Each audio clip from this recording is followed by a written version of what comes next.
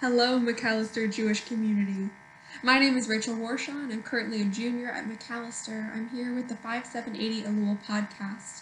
Today is the 6th of Elul and the 26th of August, and I'm here in St. Paul, which is the traditional land of the Dakota and Ojibwe people. I'm here today to talk to you about forgiveness. When I first signed up for this podcast, I had no idea what I wanted to talk about. Rabbi Emma asked me and said, "Shakespeare?" And I said, "Okay." But I felt unmoored in the great sea of potential connections between Elul and Shakespeare's canon, so I called my mom. "What should I talk about in this Elul podcast?" I asked her.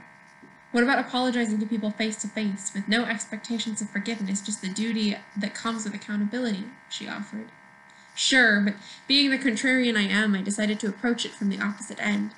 How does coming together face to face stop us from holding grudges, from pursuing vengeance? Rabbi Emma asked for Shakespeare, so I turned to The Tempest for some aborted vengeance. Prospero, a great magician and mediocre duke, lived on an island for 12 years, kept alive by elaborate schemes of revenge on those who wronged him, until the moment came for him to actually carry out that scheme.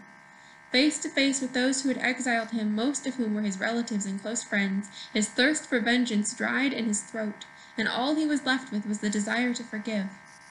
Why?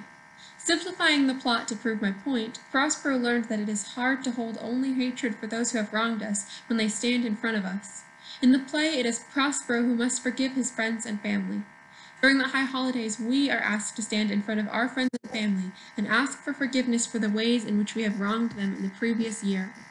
It is challenging to acknowledge our faults when we must also look in the eyes of those we have hurt, but it is harder to earn forgiveness when we cannot muster the courage to speak our wrongdoings out loud. After all, as Prospero himself says as the play winds to a close, the rarer action is in virtue than in vengeance.